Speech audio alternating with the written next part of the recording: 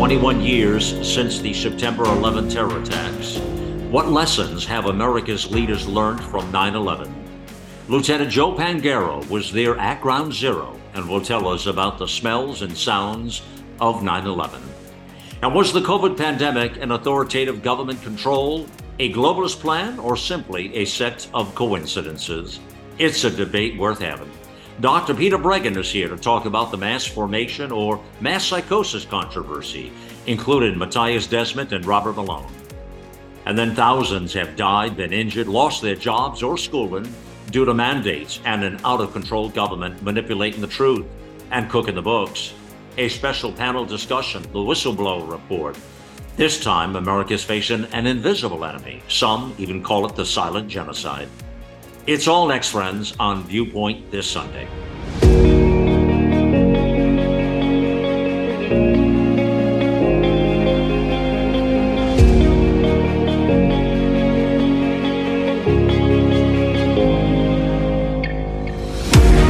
It is time to put away the bias, the lies, and deceit, and bring forth real talk from real people about real news. Providing the out loud truth and capturing the essence of a new generation, all in a fast-paced hour. This is Viewpoint this Sunday. Welcome to the weekend news magazine, Viewpoint this Sunday. This is Malcolm Out Loud here. 21 years since the attack on 9/11. It's surreal. I mean, we feel like it was yesterday for those who were here at that moment and what that felt like. And of course, throughout the day here, ceremonies are planned throughout the country to mark those 21 years. The nation has never forgotten the fallen from that horrific day. But what worries me the most is, have we forgotten how we got there and the mistakes our country made, and are we making some of the same mistakes again? This is going to be a familiar theme ahead that we surely will be talking about here. I want to get right to that part of the program and bring on here Lieutenant Joseph Pangaro joins me. He's a retired police lieutenant, a security expert.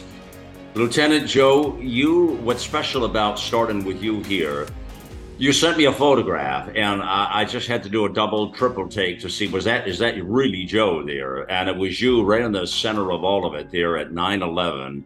So let's dial it back to 2001 when this thing hit. And you were there, you were on duty, you were working, I believe. Give us a sense of that and what that moment was like, please. Malcolm, the attacks on 9/11 changed not just our country and the way we do things. It changed many individual people. We know so many of the first responders who lost their lives, who dedicated their lives to helping people, made the ultimate sacrifice. They gave their lives on the altar of freedom, and that's something I also changed as a person. My police agency, like many agencies in the Northeast region, wanted to respond to help. What can we do to help? Well, one of the most life-changing things I've ever experienced, because when I was there, and in that picture, you see that photograph there of me standing at the pile, there were so many sensory things that took over for you. To realize, first of all, it was clear you were in the middle of history. And as many of us who were there when the pit was working, it was amazing. You're standing in mud. That's how close and personal it became. You were standing in the mud and the wreckage.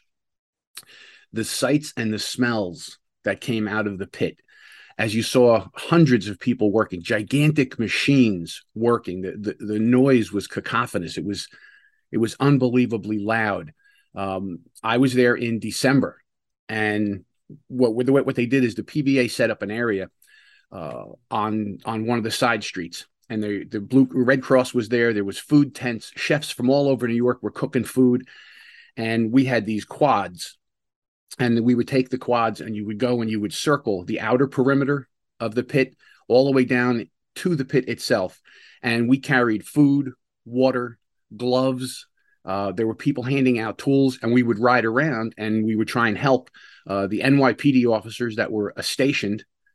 So we'd go from place to place, and we would bring them food. We would bring them, hot coffee, and we would work our way into the inner pit where we would see the workers coming in and going out. And they let us go down into the bottom area where you were looking up then. at the wreckage. And the machines, I mean, they had these machines, Malcolm, where they were still looking for people at that point, Right. even though it was months later. They were still trying to find people. They were trying to save their brothers and sisters. And these gigantic claw machines that could pick up like a tractor trailer would reach into the pile and grab a handful of debris, and then on the floor of the pit, it would lay it out so gently. It was like the hand of God coming down and pulling stuff off that pile Wow. and laying it across the pit. And then all these fire guys and police guys would go running up to it. They would start pulling it apart piece by piece. And you'd be watching this. In the meantime, there's there's 5 of these machines going on. When anybody down there thought they found something, they thought they found a bone, a chip, a piece of a uniform, something that came from one of the missing people, they would blast this horn and everything would stop.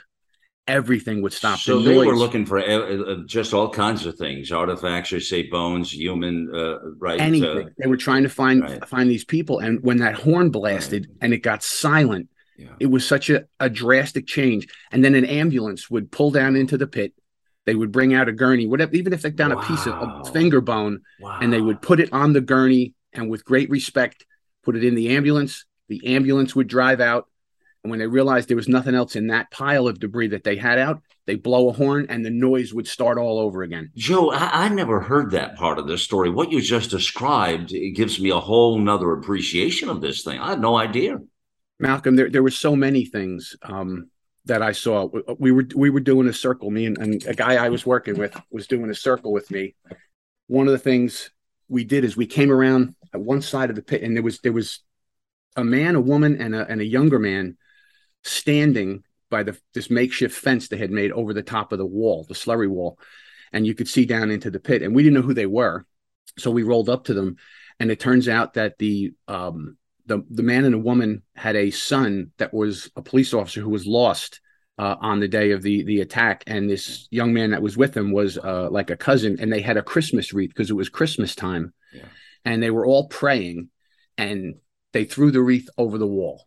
And we just watched it circle down into the pit. It was very, very moving. Joe, were people, the workers and the folks that were there, what was the sense of the feelings? Were they, at that point, were they still stunned? Was it still that sort of a moment where people just couldn't believe they were going through this? Was it a sense of anger? Was it a sense of commitment? What was the sense coming from people? It's interesting that you say that, Malcolm. There were so many different groups of people there. Like, we were outsiders. We didn't lose people from our PD. We lost our brothers and sisters in law enforcement. The fire people that were there, that was probably the most amazing thing. People would be coming up out of the pit. They'd be finishing their work down there, and they come walking out, and I'd be saying, "Hey, how's it going? How's it going?" You know, trying to be a positive influence. And almost every time they would just look at you and go, "We didn't find anybody today. We didn't find anybody today. We didn't find anybody today." They were so focused on finding people. There was a part of the garage where the cars were that hadn't been explored yet. And the day we were there, they had decided the claws were going to attack that because maybe somebody survived in their car. And they pulled it open, and all these people went running in there, and they were in there for a while, and they came out, and we didn't find anybody. We didn't find anybody. It was such a strange thing. And one of the most moving things I think that we had the privilege of doing was that the police officers and the fire people were so grateful to New Jersey PBA for coming over to try and help. And that was a gratifying feeling to feel like we were actually doing something to help. And they told us, "Hey, go over to Engine 10, the fire station right across the street. Go over there, make sure you stop by there. You're allowed to go in." And we pull up on these quads, and there is Fire Station 10, and there's fire guys out front. You could see they're all covered in stuff, and there's some guys are cleaning up. They had worked their shift, and they thanked us. "Hey, thanks, brothers. Go ahead. You can go in, go upstairs," because there was an observation platform at the top. And before you could go in, you had to sit down, and one of these guys came over and cleaned off your boots. Wow. Washed your boots. Wow. And it was so, for those who have had any religious experience, understand, you know, that's a moment when Jesus washes people's feet. Right. And it kind of felt like that. And then you walked up through their firehouse, And on the walls, and I think they lost almost everybody out of that firehouse. Wow. And on the walls were pictures of them at each other's kids' christenings, birthday parties. Just it was their home. So everything was done with respect. I mean, it was unbelievable. You've given me that sense of such respect. So let me turn the corner a little bit on this and ask you this now. Since that day, we go back, dial it back 21 years ago.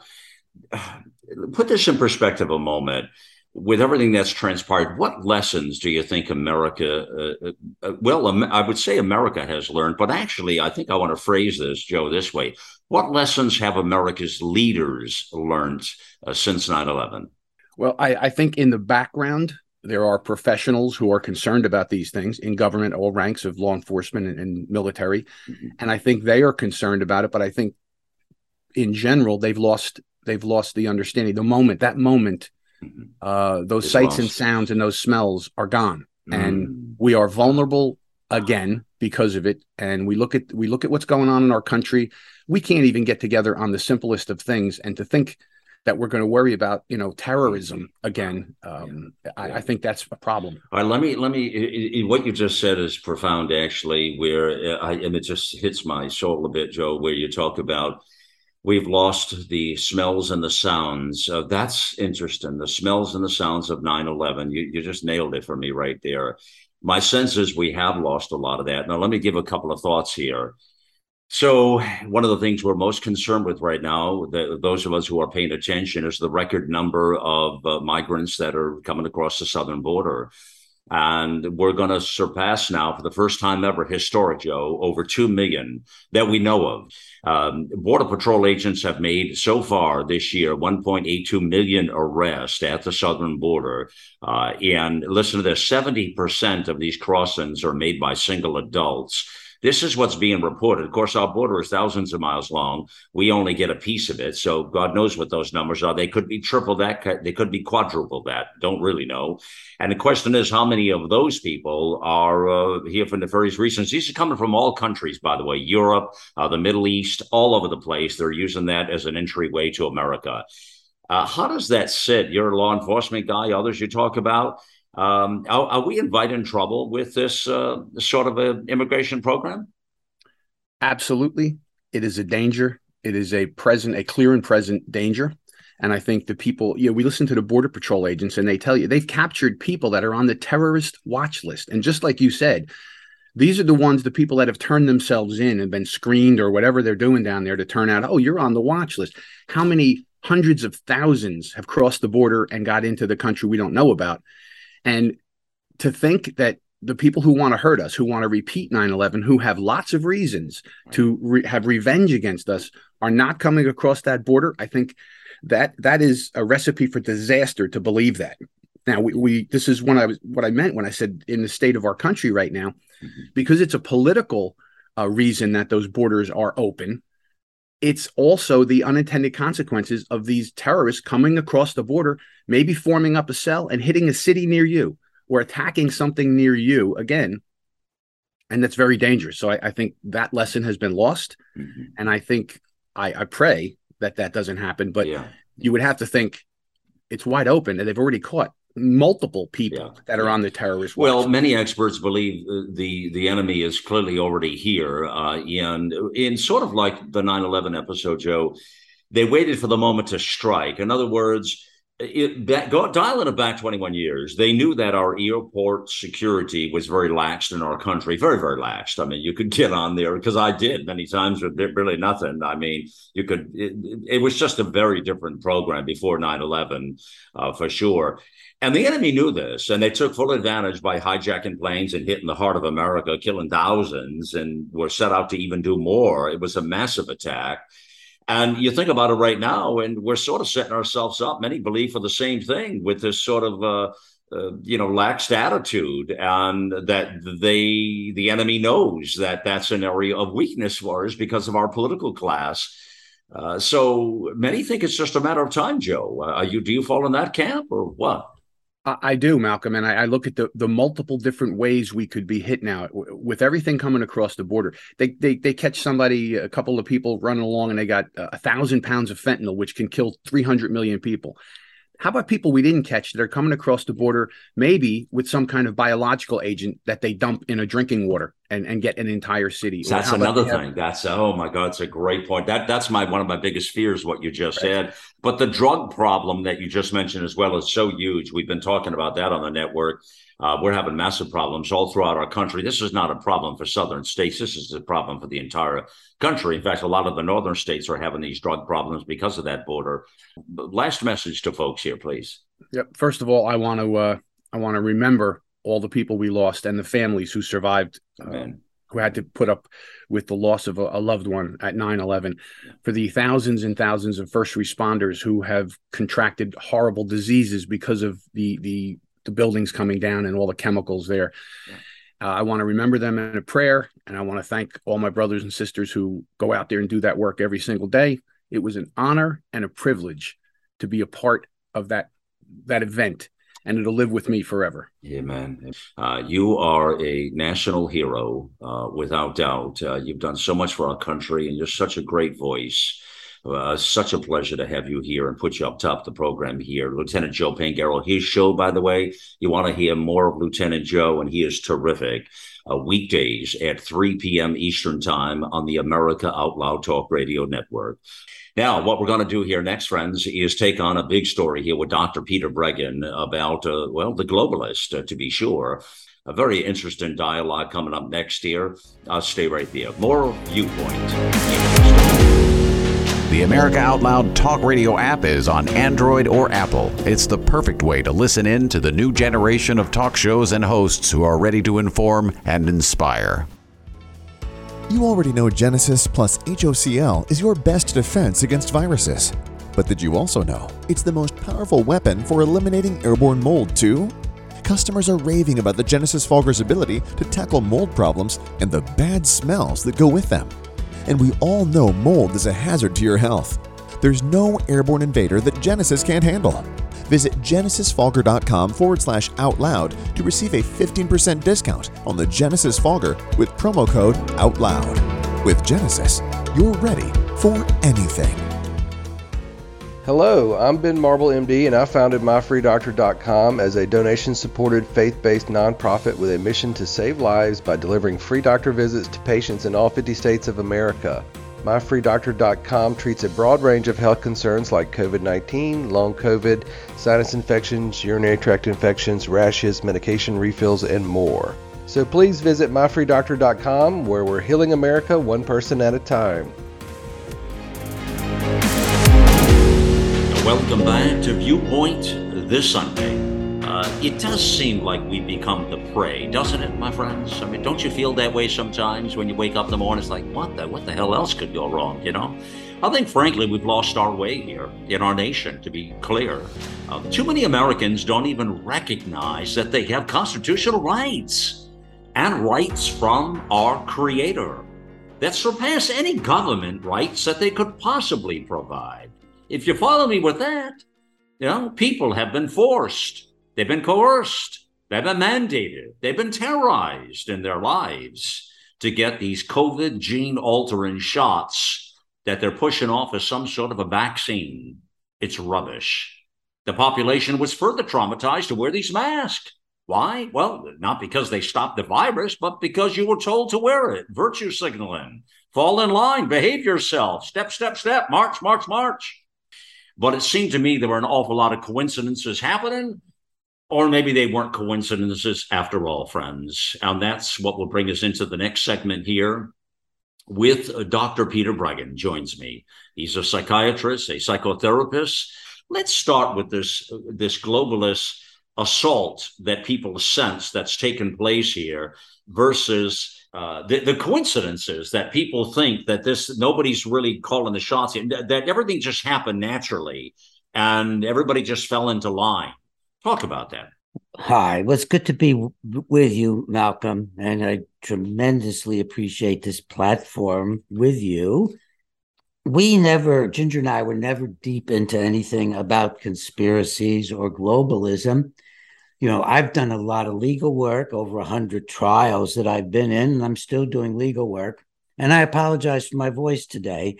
because what we've been working on lately, which is a criticism of the theories of Desmond and Malone, has drawn so much popular attention that I'm literally hoarse for the first time in all of my years of doing a radio and TV. Well, you've been trying to get the truth out there, is what you sense of the incorrect things that are being. Yeah, and that people are coming to us. We took a big risk with this because, we are very caring people. We don't want anything other than the success of the health freedom movement and of freedom in general. We have actually staked our lives on it, literally, over many years, confronting the powers that be. It was very hard for us to become critical of people who were in the movement, and we knew that many people admired them and even loved them. And we actually had been suspicious of their whole approach, their sudden appearance out of nowhere, because we know that historically, every single institution of Western civilization has been infiltrated by progressives and has been eventually either corrupted or literally shut down. Our entire educational system is now under their control, from kindergarten up through law school. And Dr. Breggin, it's actually even more than just progressive. I mean, we're talking the Marxist left here is what we're talking about. Yeah, the extreme progressive and globalist. There is a direct connection. Right. And in fact, politics get destroyed on the global level because the capitalists, so-called, are very happy to work with Xi Jinping, the communist, and he's set himself up so he can seduce them in with all kinds of corrupt business dealings that enrich them.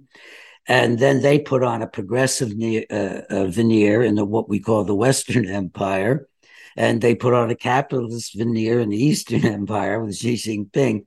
And all you can say about these people is that they're all predators, and that they actually don't particularly identify with any ideology. But in America, we do have now an extreme left-wing takeover of the U.S. government. It's very threatening to freedom and then freedom in the world. Let me ask you about the mass hypnosis or the mass formation. Now, those terms initially came from Desmond, Matthias Desmond. Is that correct? Yes, definitely. And then Malone actually popularized Desmond. They've been very, very close, and like they're a team, actually. And Malone popularized them, and then he emphasized psychosis. Mass psychosis. And that was even on the Rogan show, I think that came out. Is that correct, the mass psychosis? Well, it's certainly one of the places that he pushed it and got the major attention. Right. Now, setting aside everything that I'm going to talk to you about, which is really based a lot on Desmond's book, I was deeply concerned about that, but I wasn't going to take him on in public, because when a physician uses a diagnosis like psychosis against a group of people, it sets a horrible precedent. Well, it's mentally imbalanced.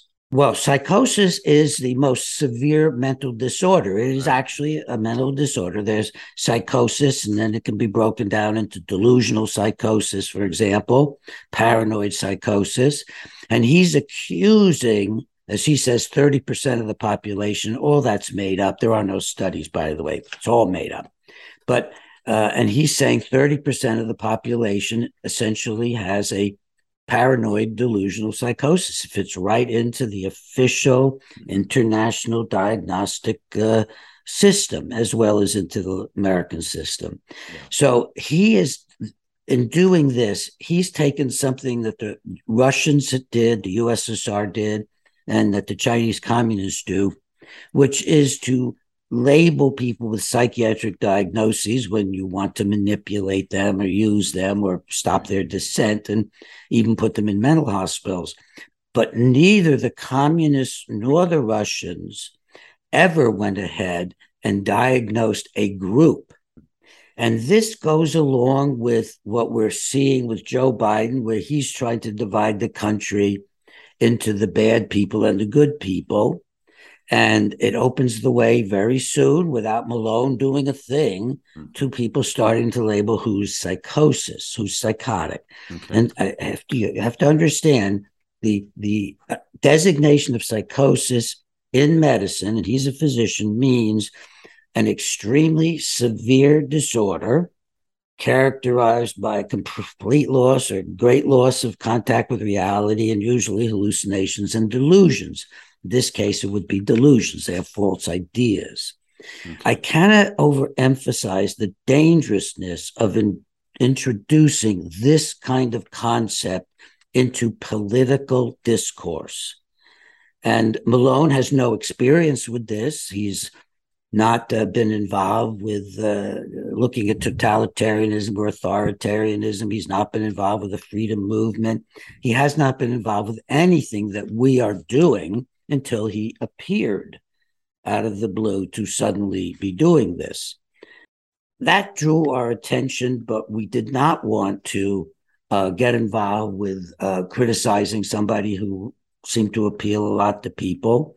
We didn't like the concept of blaming the public, which is what he's doing. They're basically saying that together, Desmond and Malone, and that we have a new form of totalitarianism that started during the last century with Hitler and Mussolini and Stalin. I don't know if they talk much about Mao.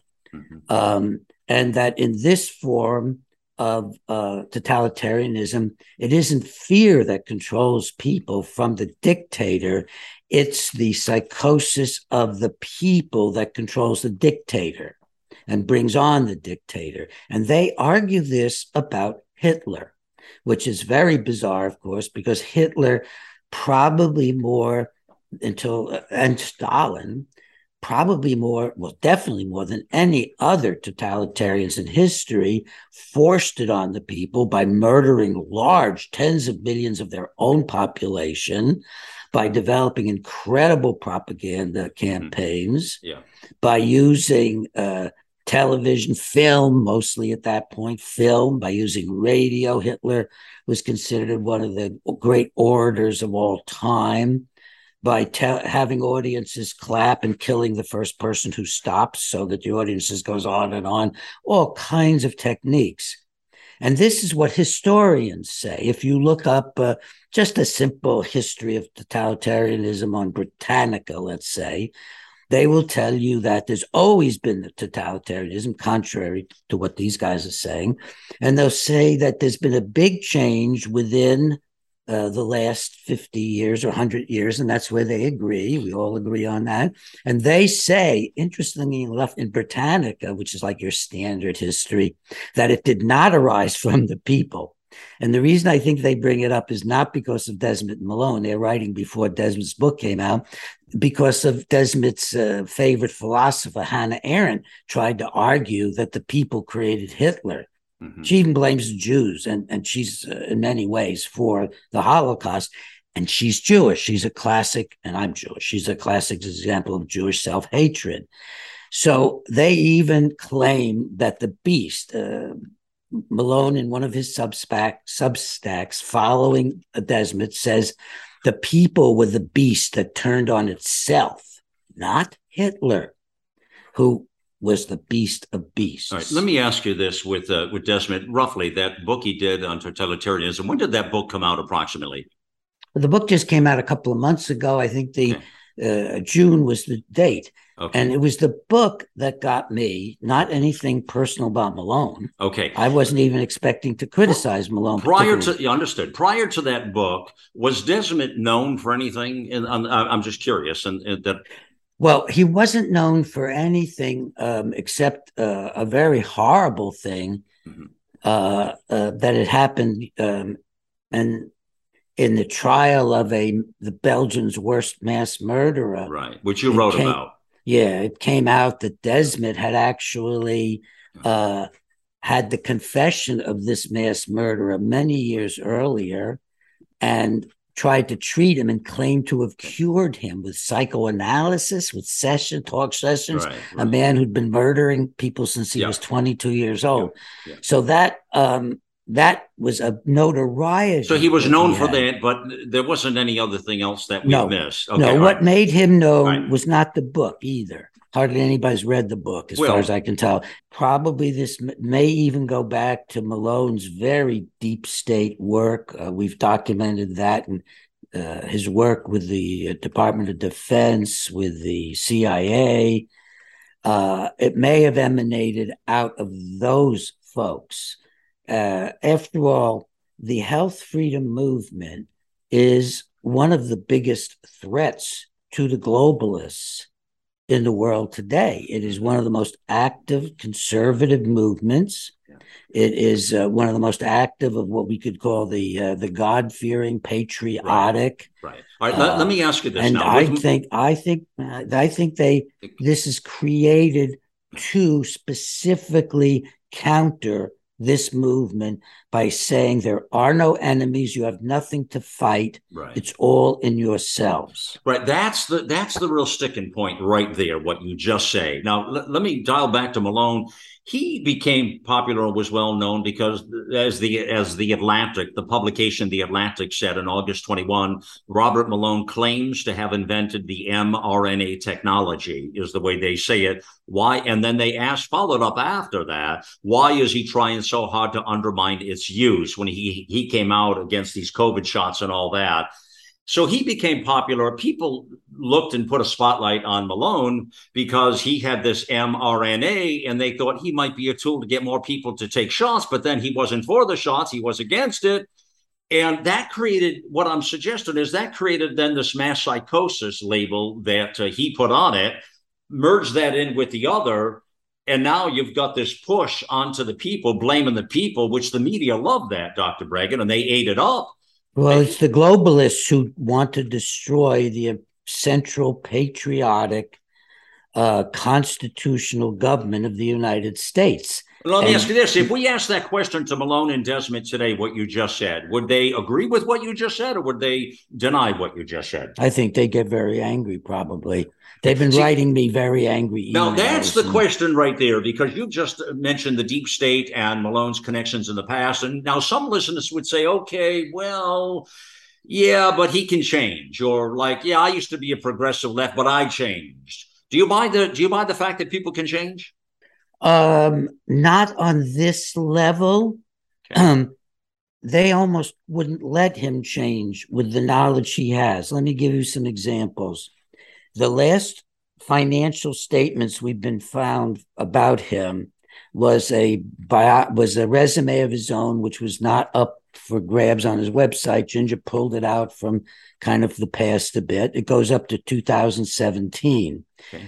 And in that resume, he brags that he has gotten for himself as the lead contractor 10 billion, not million, $10 billion in the previous 5 years to leading up to 2017. That's $2 billion a year. And the money comes from the CDC, the DOD, the HHS, FDA, NIAID, all right, BARDA. So first you've got this deep embeddment. And then we more recently found that he's been saying, well, I've been giving that stuff up. Oh, and his main support of the Robert W. Malone private consultantship corporation was the Department of Defense, was about 90%, I think, of it. Now, he said he's backed off from this and they don't want to talk to him anymore. So your pushback on this has always been that you can't blame the masses, you can't blame the citizens, you can't blame we the people for something that the predators have initiated here. Is that correct? Well, yes, and you can't protect them. That's what they're doing. That's why they're so valuable to the deep state. Right. So, but when people come out and they get upset, you're protecting the predators. There's one other thing. Let me get it in real fast. A second point that came out in the book, and it was the book that got us to get really serious, and then realizing that Malone supported every single thing in the book, including what I'm about to tell you now. The book also says that in a mass formation kind of way, that people who are looking for evildoers or planning Right, or right. purposeful harm. Right. And writing about it, and he calls them conspiracy thinkers. At least he gives us thinking ability. Rather that than a we conspiracy are theorist, huh? that All right. we are essentially emotionally disabled. That we Right. are, quote, Okay. severely anxious. We are confused.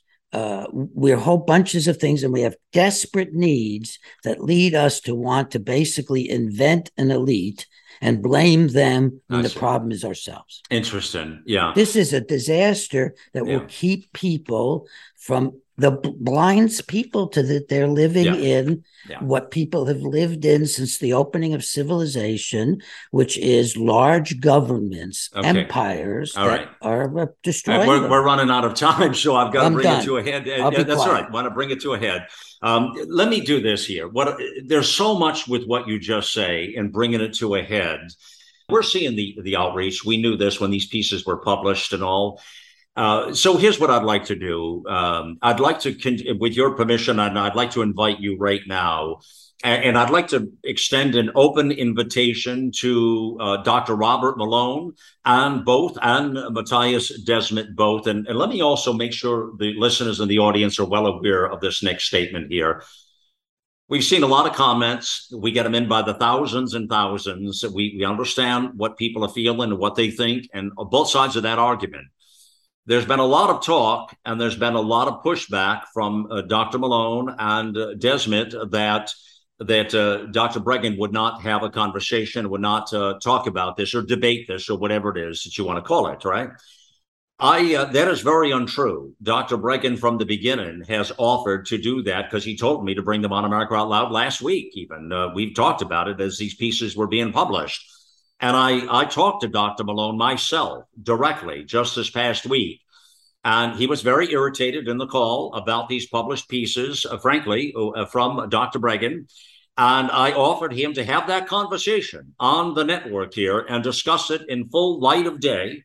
That light of day is always the best way to go with these kinds of things. And he was irritated and declined. He said he did not want anything to do with this debate and argument. He did not want to be put in the middle of it, that the argument was with Desmet. He was not part of this. That's what he said to me. And so he declined that offer to do that. I then sent an invitation to Desmet and I highlighted that Malone had said that he would be the one to also have that conversation, invited him equally. Dr. Breggin, I invited you and you agreed to both of those. Is that correct, right? Yeah. I'd like to offer a bigger conversation on this on our daily program. So we'll have the full hour next Wednesday on The Voice of a Nation. And so that would be Wednesday, the 14th of September. We'd like to invite and extend. Dr. Breggin, would you join me for that show? Yep. All right, so I'd like to extend an invitation now to Dr. Robert Malone and Matthias Desmet to join us on that show as well. Are you okay with that? Sure. Yeah. It's 2 to 1, but that'll be okay. Well, that's it. So we'll do it, though. I mean, I've asked you before, and you said yes, and you just said yes again here. Now, so I want everybody to know, and I want to clear the ear of the truth. The truth is, Dr. Breggin has agreed from the beginning to have this conversation. As we pause just a moment here, I've got a very, very important segment coming up on Viewpoint next, the Whistleblower Report, and a big announcement here for the network with a new show launch. But the Whistleblower Report and some of the most egregious things that have happened in the state of this COVID pandemic. Talk about globalists. Put your hat on and hold it tight. You'll need it for the wind's going to blow in just a moment here. Stay right there. More Viewpoint in just a moment.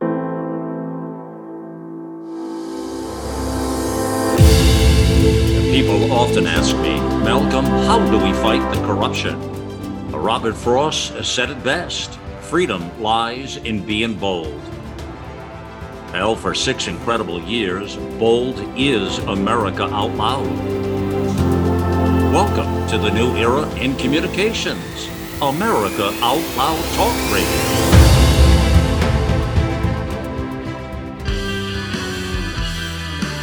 All right, you've all heard Malcolm and the great Dr. Peter McCullough talk about the povidone iodine-based nasal spray Cofix RX. They talk about it because it's a product that actually works in combating colds, flus, and coronaviruses.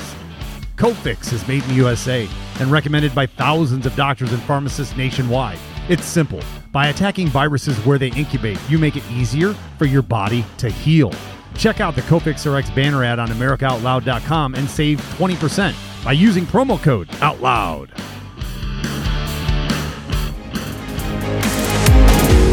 Welcome back to Viewpoint this Sunday. It is indeed Malcolm Out Loud here, yours truly, and thank you. It's a privilege to be with you here today. What a powerful broadcast. On 9/11, we saw, we knew, we felt the face of the enemy. I mean, we just knew we had been hit right in the gut as a nation, as a people. We seen it. We seen the visuals. We see the smells, the sounds, all of that, right? And there was a plan to deal with that and to, of action, if you will, as a nation. We came together, more or less. You remember that moment there. Fast forward to 2020.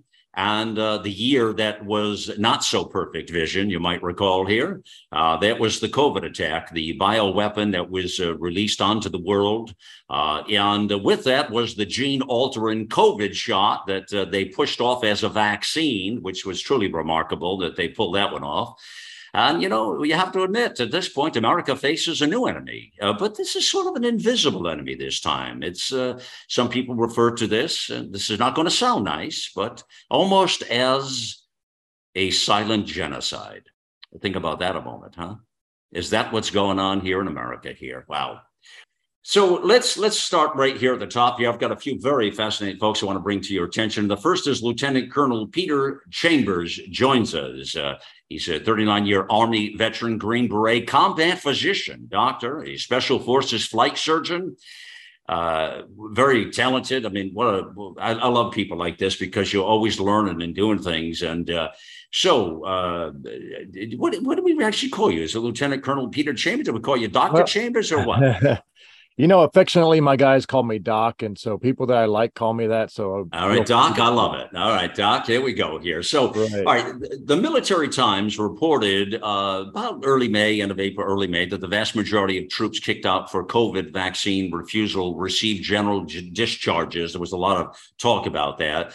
And there's some interesting numbers here. The Marine Corps has so far kicked out the most service members, about a couple of thousand, 20% of whom received an honorable discharge is what we've been told.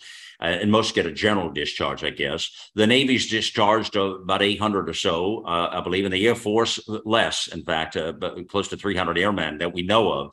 These numbers, of course, are moving targets here. It seems that the vast majority of troops have taken the shot, first of all. I want to start there. Doc, because I'm actually was shocked that so many got in line to do that. But also, what's the general sense of folks in the military? So I'm going to base everything on direct information and things that I saw and that I did. My last mission was on the border between U.S. and Mexico, which is the invasion that we have on our southern border, whole nother topic. But watching the troops come on, there are several different categories of people that take those shots. And some of them early on, we trusted the military that they would provide a safe and effective shots. I've been doing Army stuff since 1983 under Ronald Reagan. After, a yellow card, we call it, our shot card, which is 2 sides and now working on 3 sides. We trusted our government. We thought that they would provide us safe and effective. It was not. I saw soldiers going down. I was hit by the effects of it early on. I was one of the first soldiers in the state of Texas to take it. Then the VAERS data started coming out, and of course we started noticing side effects, and that's when we went into higher gear doing informed consents. Of course, we did informed consents, but our leadership frowned upon that if you were not effective in getting them to take the shots. So There's a shadow regulation system that exists, and now we in the military are fully aware of it. Okay. Within those who've taken the shots now, which is 90 some odd percent, the vast majority, 95, 98% have surely taken the shots. Have there been, are you seeing any reports of within that group, vaccine injuries, deaths within the military? Well, first of all, I'd say that those numbers are inflated because the numbers that I just came from on the border are somewhere around between 68 to 78% on soldiers in the southern border. So that's those numbers can be inflated if that's what the DoD is. Now you're saying those are the ones that have taken the shot. So you're saying there's a lot more that did not, but aren't the rest of them going to be expelled, discharged, thrown away from the military? That is the current plan. Yes, sir. I see. Well, now let me ask you this straight out, Doc. What about our military readiness? What does that do? Our military readiness is, I've been, like I said, in for a long time. It's somewhere around capabilities wise, capacities. We could not fight on two fronts right now. That's just straight up. Mm-hmm. We're in a 5th generation warfare as we know it. And you talked about it. That's what this is. It's a silent warfare. It's done through digits. It's done through fear, coercion, etc. So that's what we're seeing. So these soldiers they're taking it either were coerced, tricked, or they just, I call it drank the Kool-Aid. And now they're regretting it. Many are. Right. But our readiness has booted out a lot of critical thinkers like me who are the people that stand in the gap. Right. All right. You bring some great points there. And you talk about drinking the Kool-Aid, and it's not just the military, but the vast majority of the nation has drunk the Kool-Aid, or at least a good part of it, surely at least 50%, potentially more. It's a battle on any given day.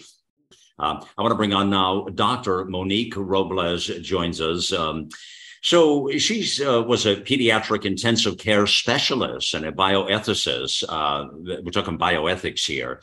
You don't hear a lot about ethics out there, do you, anymore, friends? But that's what her responsibility was. And she was in a very unique position, a very unique place, because she was in the ICU. And she was in, I believe, was a pediatric part of this. Is that right, Doctor? That's correct, Malcolm. Okay. All right. Now, I want to put this statement out there because, listen, I don't profess to be an expert in any of these things, but I know enough at this point. I play with enough serious people here on this network. COVID was never a danger to our kids. It just clearly was not. It just wasn't on the scale at all of impacting our children, our teenagers, and certainly our little ones. This was, truth be told, this was a bioweapon that was targeted mostly those with comorbidities and our seniors and those most at risk. It was designed to do harm and attack our bodies in multiple ways. These folks were at the greatest risk. The nursing homes were targeted, all of that. What did you see within the ICU? And you were specifically in pediatric because you had some problems with the kids and the COVID shots. Tell us about that, please.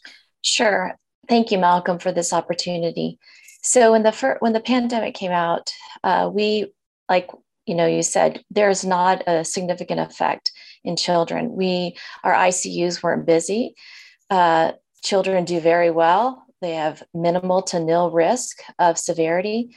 The children I took care of when I was working in the ICU before I was terminated had chronic conditions, comorbidities, obesity. These were the children that ended up in the ICU with COVID. And oftentimes they were impacted with other viral illnesses as well, concurrent viral illnesses. And typically they weren't any sicker than many of my other neonates or other young children with viral illnesses who needed respiratory support. Okay. So within the kids that you were seeing in the ICU, were you seeing a lot of injuries from the COVID shots with the little ones? Were some of these kids getting the COVID shots? Well, Malcolm, when I was terminated, only the first series of injections had been rolled out for the children, so of 12 and older. Right. I was out of the ICU before the injections of the 5 to 11. I did hear of myocarditis. There were transports coming in of children with myocarditis after the injection. I did not personally take care of a child in the ICU with myocarditis. Yeah, that's been a big problem. I mean, the myocarditis is a product of this shot, to be sure, and COVID. Now, the hospital fired you because you wouldn't get the shot. Is that correct? Correct. My exemption was not granted. What kind of an exemption did you ask for? Sure. There was only medical and religious exemptions granted. I applied for religious based on my conscientious decision that it was not appropriate for me as a person of faith, as well as with my knowledge and experience of the new technology Right. Now, let me ask you this. This was a big decision in your life. A lot of people I talk to and on the Q&As I do, and we have a great outreach here to listeners all over the world, and a lot of people are in the position you were in, and they have to make this gut-wrenching decision like, oh, my God, what do I do? Do I lose my job, my career? Do you have any regrets that you took that path? Absolutely not. My whole being is guided by the Holy Spirit. And so I knew that it would not be easy, but there was this great sense of peace with my decision that God would take care of me, God would take care of our family, and there would be something greater on the other side. And the thing is that we always tell listeners, and Dr. McCullough and I always tell them, is that, listen, you can get a job, you can get a new college, you can get a new friend, you can get a new whatever. You can't get a new life. No job is more important than our lives and our families. Exactly. It's exactly it. Thank you for all your work and your help on the front lines and all of that. So I want to bring on now Nicole Landers. She's an RN, legal nurse consultant. She had been working a lot of the hospital rescues, if you will, people that are in these unbelievable situations in the hospital that are, this is traumatic, this stuff here. But she was in home care. She was a nurse supervisor, that sort of thing. And she was reporting some of these COVID shot injuries. And I don't think her employer kind of liked it, is my guess, just a guess. And she was being forced to get the shot herself. And Nurse Nicole Landers, welcome here to the program. And so when you were being forced to do the shot, you didn't do it. You left the post. Is that right? That's right, Malcolm. My encouragement was to file and be considered for a religious exemption. And to that, I responded with a 2-sentence resignation. Wow. What'd you tell them? Pretty much to go to hell? You don't have to follow that. You don't have to justify my comment. All right. So let me ask you here. So what was you seeing with the COVID injuries you were seeing? I want to talk about that because what was you seeing out there? Were you seeing this in real time? Absolutely. The time that I saw the COVID shot rollout, I was serving in a large medical system in Baltimore as a case manager. Okay. For the adult population. And as the shots rolled out, I started having to manage many cases that were coming through the ERs and hospital admissions that did not make sense. Injuries that were inconsistent with their medical histories. Wow. Some very unusual things. So who was you talking to? Was you getting, obviously, you were getting restless. Did you bring this up to the supervisors and others? And what was their response? Did bring it up to my supervisor, but there wasn't a very positive response. It was more of a denial. I did end up getting audience with the medical director of my department. Right. And she actually did admit that she was fascinated by some of the research and information I shared with her because she didn't know about things such as antibody-dependent enhancement. Let me ask you this. Why are people what you just said is important. Why do they, let me just ask you, is it ignorance? Is it stupidity? Why are people in the profession of delivering healthcare and medical expertise playing like an ostrich? Or is it just, I don't know, or is it just laziness? What is it? Because you just say you brought out all this information. It's like, well, I kind of thank you for that, but why don't they do the work? What's the deal here? That's a really great question, Malcolm. When it was rolling out, I wanted to believe that it was a case of cognitive dissonance, that the information was just too traumatizing to their minds, so they rejected it. But as time has rolled on, as I've done medical rescues, as the counts have continued to escalate over and over again, I believe it's pure, unadulterated evil and demonic deception.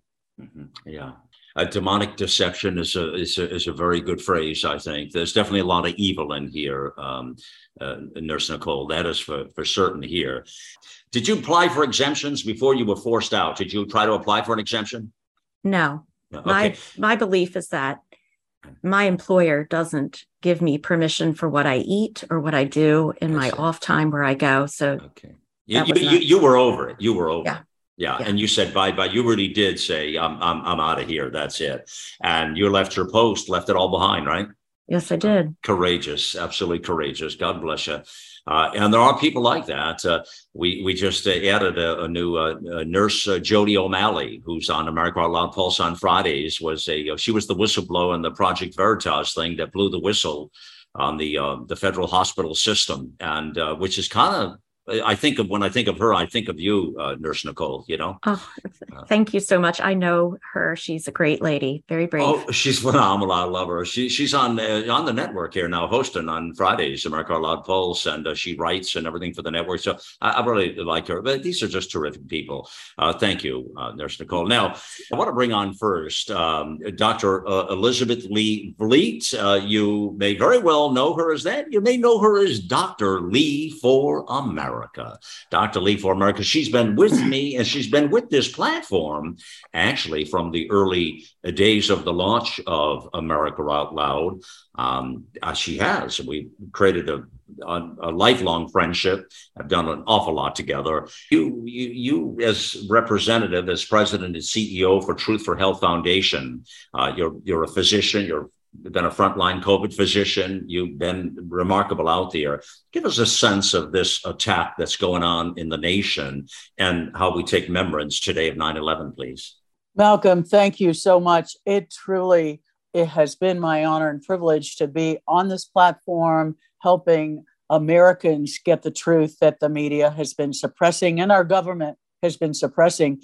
And this absolutely has been a silent attack on America on all fronts: our constitutional rights, our religious freedom, our military readiness, our bodies, our minds, our spirits. This has been an orchestrated campaign of fear to batter our spirits, the opposite of what we did as a nation in 9/11, where we had leaders who brought us together across all institutions. And now we have leaders across all institutions: medicine, law, Department of Defense, churches, government, media, technology, who are literally every day attacking us on all fronts.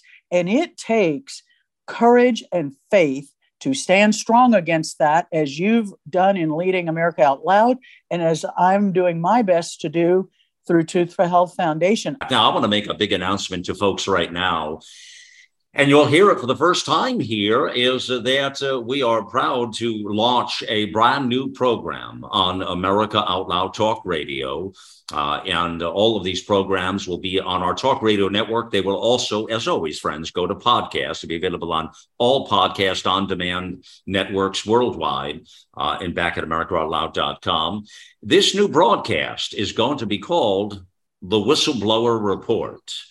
And you'll be able to hear that now starting Monday, September 12th. That is indeed tomorrow, friends. If you're listening to this on Talk Radio here, or if you're on podcast, you'll know it's played on Monday, September 12th at noontime, Eastern time. That's 9 a.m. Pacific. So that's where you'll hear the Whistleblower Report with a lot of the great voices and many more. And this is an exciting project. Dr. Lee, it's a rallying call, first of all, and to get the truth out there. But this is a huge endeavor, isn't it? It is. And it is. Truth for Health Foundation, as a public charity human rights organization, has launched this. It actually grew from a discussion Dr. Chambers and I had, and he wanted to do something to help expose the truth. Truthforhealth.org is where you'll find it all, friends. My fellow Americans, thank you for joining us on the mission here. And to my dear friends around the globe, we appreciate you, appreciate your support here. We're doing our job, and we need you to do your job and circulate and get the out loud truth out to our fellow man here. It's time to get involved and get loud, America.